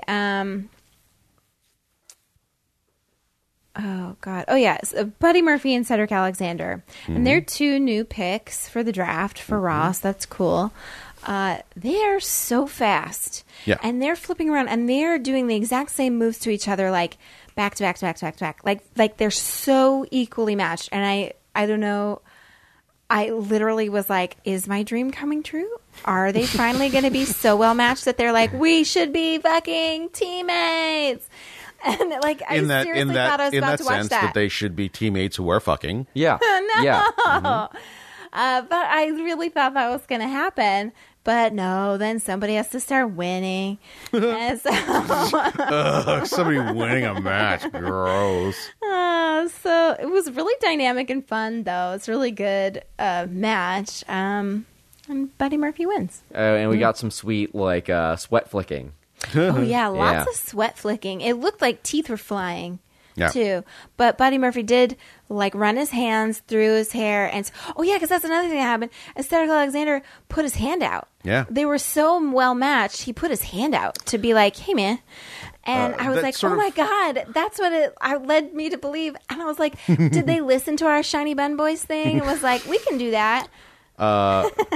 In point of fact, in indie wrestling, where there tend to be smaller wrestlers who have to be more athletic, dynamic, gymnastic to sort of get over, like putting on a really fast-paced match with a lot of high spots, a lot Yes. of flipping and jumping like that is sort of the norm. And because people go to see these sort of athletics often more than like continuing storylines, like the idea of like handshakes and then let's put on a really good match is more the norm. In 205 Live, a lot of that sort of carried through because you have smaller guys who are Right. doing a lot of this sort of a lot of heavy lucha influence, Yeah. like sort of a handshake that like we are performing, we're putting on a show so everybody can be excited by this sort of thing. Yeah. So like you probably should look into some of these promotions with a lot of smaller wrestlers, because you'll probably find a lot of stuff that you'll be real excited about. I would be excited about that kind of thing. That sounds really up my alley, which is something I call my butt. Yeah, no. That's I do too. I totally understood. Who doesn't call it the alley? Calder. He calls it the library. Yeah, that's He right. goes there for study. Yeah. No, it's peaceful and it smells like books. Thank you.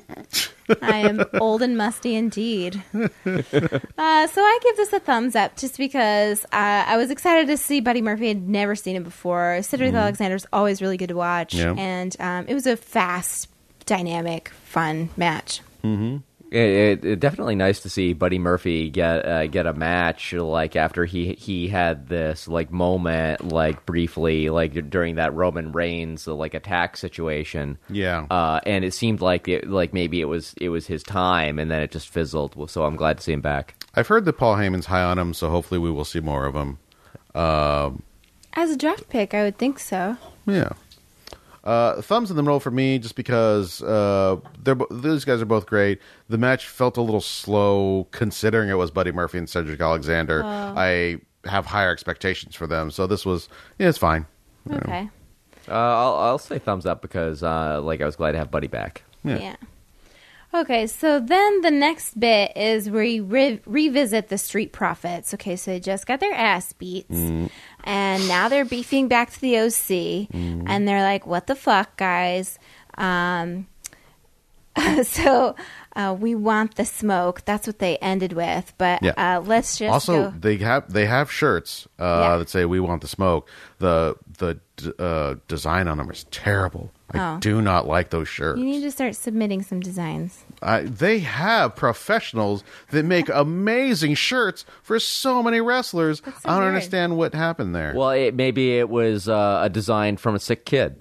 Oh, Could be. Was Actually- it me one summer when I had scarlet fever? How long do you have to be sick before you do get into WWE shirt design territory? I will say that we have been watching a hip hop documentary on Netflix recently. Oh, yeah. And like the album cover designs from the early days of hip hop, god awful. And yeah, of course they were Considering the time. right. Yeah, they were still using X-Acto knives to cut things out and like paste on actual paper and whatnot. It's just like zines. So, like, yeah, I get it, but this, and maybe their shirt is an homage to that terrible album be. design. And if it is, That's cool. good on you. More power to you. I am not buying that shirt. Well, then they started saying that like how it was really unfair that it was a 3-on-2 situation. And they're like, "Fuck you, we're gonna fight you." And they're like, "But then are we gonna need a third person?" And they're like, "We need to get our M. Night Shyamalan on and not tell anyone who our partner is. We need the smoke." So it's either going to be that mist from that one movie, that one M. Night Shyamalan movie, the actual smoke that turns into a terrible movie. But It may be who's the Mortal Kombat fighter that's like is it there is one that's just smoke? Yeah, Smoke. Smoke? Yeah. I mean, he's not actual Smoke. He's one of the ninjas. I think he turns into Smoke. So. Okay. So you've gone back on your word there. I'm just saying, it's like Reptile. Like he'll like turn into a reptile and then back into a ninja. Okay. yeah, his name is Smoke. Sorry, I had to look that one up because I couldn't remember. There are only so many things I can remember. And I push new things in, and some old things fall out. so like what percentage of the Mortal Kombat fighter roster would you say you're holding on to? Chun-Li is probably it. Oh boy. Wow. Wow. Oh boy, this is not. You're not going to be happy to. Is it Street Fighter? You're in bad shape. Which one's Mortal Kombat? Which one's Street Fighter? You guys, let's just call the. But you whole remember thing. all the Galagas. Oh boy. Okay, so that was cool. I give it a thumbs up. I always give the Street Profits a thumbs up. Yeah. They're my favorites. Sure. Sure. Okay, so then Then, boom, we got the Kabuki Warriors. Woo-hoo. They have a brand new intro. They have new graphics. They're the makeup on Asuka is different now. Now it looks like she's got green mist coming out of her eyes and her mouth, which is still cool. That is magnificent. I'm so excited about it. It looks really good. It's very reminiscent to me. Like if you inexplicably have not seen the Spirit, the feature film, Asuka's face makeup now looks an awful lot like Sam Jackson's The Octopus. Which no one's going to accuse them of anything under the circumstances. It's just cool to me. So then we have Natalya coming out, but she's not a tag team, so she's like, I need to pick a partner. And I was really hoping it was going to be the Street Profits. Yeah. I was like, we're going to take these two stories and mash them together. Or Smoke. Yes, Smoke. Or Noob Saibot. Be our third. The two of you, be our third. Let's fight the OC. But Natalya chooses Lacey Evans, which is very interesting because she's like, I need someone that's just as badass as me. So therefore, the person that I've been fighting forever must be the one. Which was good. It's a good pairing. It makes sense that they're together. Again, they sort of did what I like. Well-matched players becoming a team, but not the way I want it to happen. I want it to happen in the ring, in front of my eyes. With hugs. Hugs and handshakes. There was no romance involved. You guys go on the romance tip. I'm talking about, filial friendship and love. Filial? Platonic? Familial? No, not familial. But filial, yeah. No, that is familial. Is it? Filial, yeah. So filial is familial? Like family, yeah. So just platonic is the only word we have? I'm sure we have other words. Fuck everything. English has not enough words for almost anything. Okay, so the commercial break happens and we miss the beginning of the match, which really fucking sucks. Because we didn't get to see Lacey Evans talk shit. We didn't get to see the two of them walk in the ring together. This is like a big-ass deal for these two opponents to actually become a team, and we missed all of that. I was pissed about that. Yeah, what I wrote down was that it's the laziest face turn ever. By the end of it was clear that they're making Lacey into a face. They kept harping on, like, the new attitude of Kairi Sane, who, Asuka is generally a heel, and sometimes she just gets over just because she's so fucking awesome that you can't help but cheer for her. Kairi, her gimmick is a pirate princess. Yeah, she's adorable. You super cute. You have to try real hard to turn her heel. You put her in this tag team, and the announcers kept harping, oh, she's so mean. They tried to compare her to Gogo Yubari from Kill Bill. I was like, what the fuck? Is it the only other Asian woman you know in popular culture? Basically. It was a little disappointing.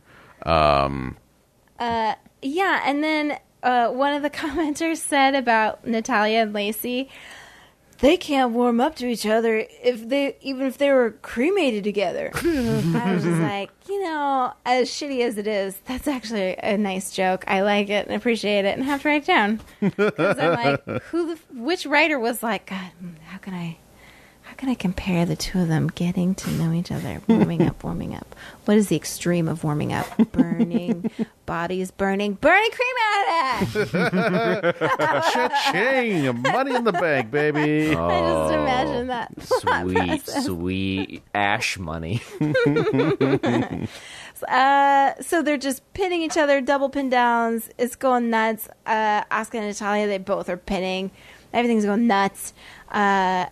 At one point, one of the commenters says, that is a good girl. And I'm like, I hate whoever just said that because... Almost certainly Lawler. That phrase should not be in your mouth. Smack it out of your face. Talk about grown-ass women that are beating ass, okay? Yeah. kneeing in the face. I mean, Asuka's just like doing the most heel ass shit that you could do. Like the thing she does where she kicks people in the face repeatedly. Yeah, over and over and over again. It just looks like it hurts. Yeah, and she is so funny because she clearly gives zero shits. And it's just like, oh, you don't like that? Ref, you don't like that? Boom, boom, boom, boom, boom, boom, boom, boom. Oh, is that not okay? That's not fine? Okay, well, boom, boom, boom, boom, boom, boom. Which is always fun. So then, also for a moment there, I was just like, where's the Fiend? The fucking show's almost over. Yeah. And this guy said he was going fiend hunting in the beginning of the goddamn show and was like, tonight, it's happening, blah, blah, blah, blah. And I was like, oh, fuck. So what, is this going to be a minute match again? Anyway, so yeah. Finally, Kairi beats ass. Asuka makes the winning pin and the Kabuki Warriors win. I don't mean to make that so anticlimactic. They beat ass like crazy. It was not an easy match. And Sans missed. Yeah. No missed, I know. Yeah. And I was like, is that what's going to happen now? Like, just because it's on her face, it's not going to come out of her mouth. I mean, I do like it just in the arsenal. Like, it'll come out every once in a while. When you really need it. It should definitely be rare enough that you could almost forget they do it because it has enormous shock value. True. And like it would be an awful shame if that became a boring, predictable move. That's true. And technically, kind of, this was the main event.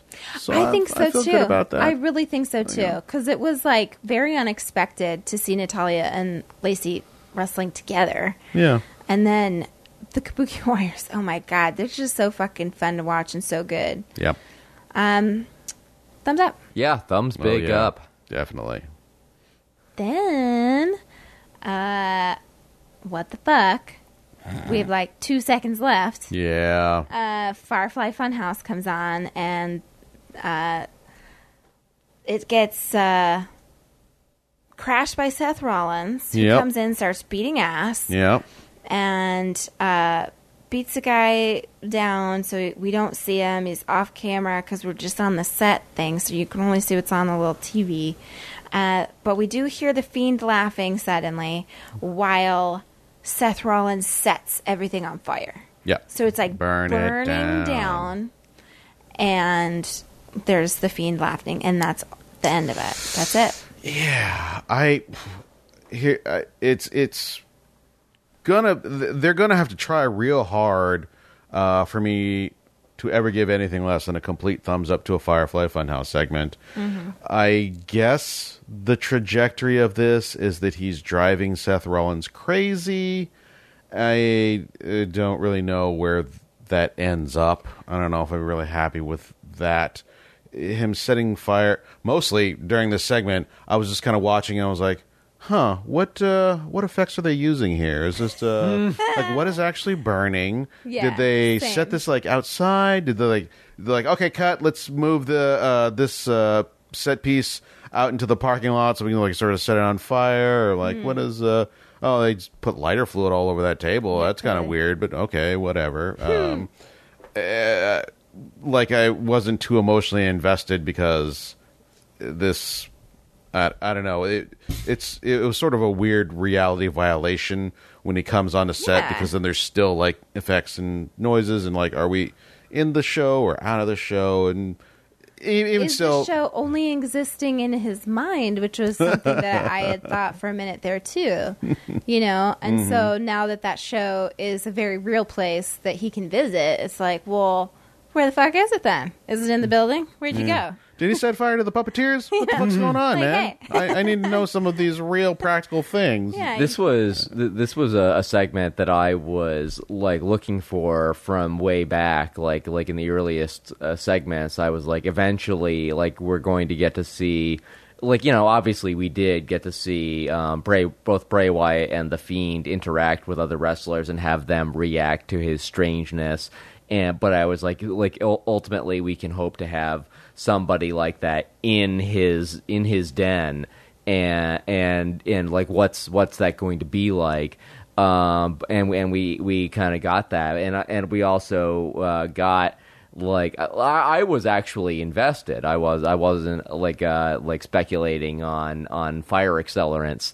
I was thinking about like how earnest, like in that moment, Bray Wyatt is. Like, why are you doing this to me? Yeah. I like say that. that. And like the psychology I feel like is strong. And like I'm enormously interested in where they do go, and I think that they still are in a good place. Like something really severe is going to have to follow this up, and I hope that they execute that well. Yeah, I hope it's something I'm able to watch, not something I have to pay extra for. Because I do want to see it, and it's like I'm so sad because it's like the thing that lures you in, and you want to stay and watch, and then they don't give you everything you want. They give you enough, and it was really cool that they kept that very real psychology together, during that bit, during that whole scene of, he legitimately doesn't understand why someone's trying to hurt him. Yeah. 'Cause he's not the one doing it. It's the other guy. Yeah, it's the Fiend does it, not him. So it's confusing, and that's his break in psychosis or whatever. But Yeah. I want to see more. Yeah, whatever the fallout is from that, it's going to be really interesting, or at least it ought to be. Yeah. I'm still giving it a thumbs up. Yeah, like a huge thumbs up for me. Oh, you guys. Oh, no. Oh, no. I was so disappointed. I'm giving it a thumbs down. Whoa. All down. I know, All right. because I'm sending a message. Wow. Wow. Wow. This will not stand. Wow. I'm sending a message. I know. I didn't think I would either. Oh boy, the lack of Fiend hunting comes at a high price. Give me like 30 seconds. No, this deserves more. Like, I would so rather watch that than all of those soccer cross promos, the hockey cross promos, oh god, there were so many. Who else was on there? The NHL. Well, whatever. There's just too many cross promos. Well, so it turns out what we have here is a 62% show, which is basically skip around, watch the good bits. For me, it's kind of a toss-up between the Kabuki Warriors, Natalya and Lacey, and another tag match, Viking Raiders versus Rude Ziggler. Since I gave it to Kabuki Warriors last week, I'm going to say like the must-watch segment this week for me was going to be Viking Raiders winning the belt over Rude and Ziggler. I would agree with that one. It was a belt change. It was fun. Oh God, it's really hard between the two. But the two matches, if you have to watch any one particular part, Viking Raiders, Rude and Ziggler, and then also the Kabuki Warriors with Lacey and Natalya. Yeah, I guess a Kabuki Warriors and then Firefly Funhouse. Sounds good. Yeah, you kind of do have to keep watching those just to keep up with what's going on. Yeah, and it was a really good thing, and like I would agree it wasn't enough of it or as much of it as there could have been, but it was still great. Mm-hmm. Yeah. So yeah, that's it. That's the show. We'll have contact information eventually. See you next. We do have a Twitter. It's at WW Recap. Yeah. Yeah, check it out. Drop us a line. Tell us what you love the most about wrestling, and we'll sing a song about it. And pick 2 WWE superstars you would like to see hug. Yes. There we go. What is your term for the Shiny Bun Boys? Is it something else? Because that's default now. Bye. Bye.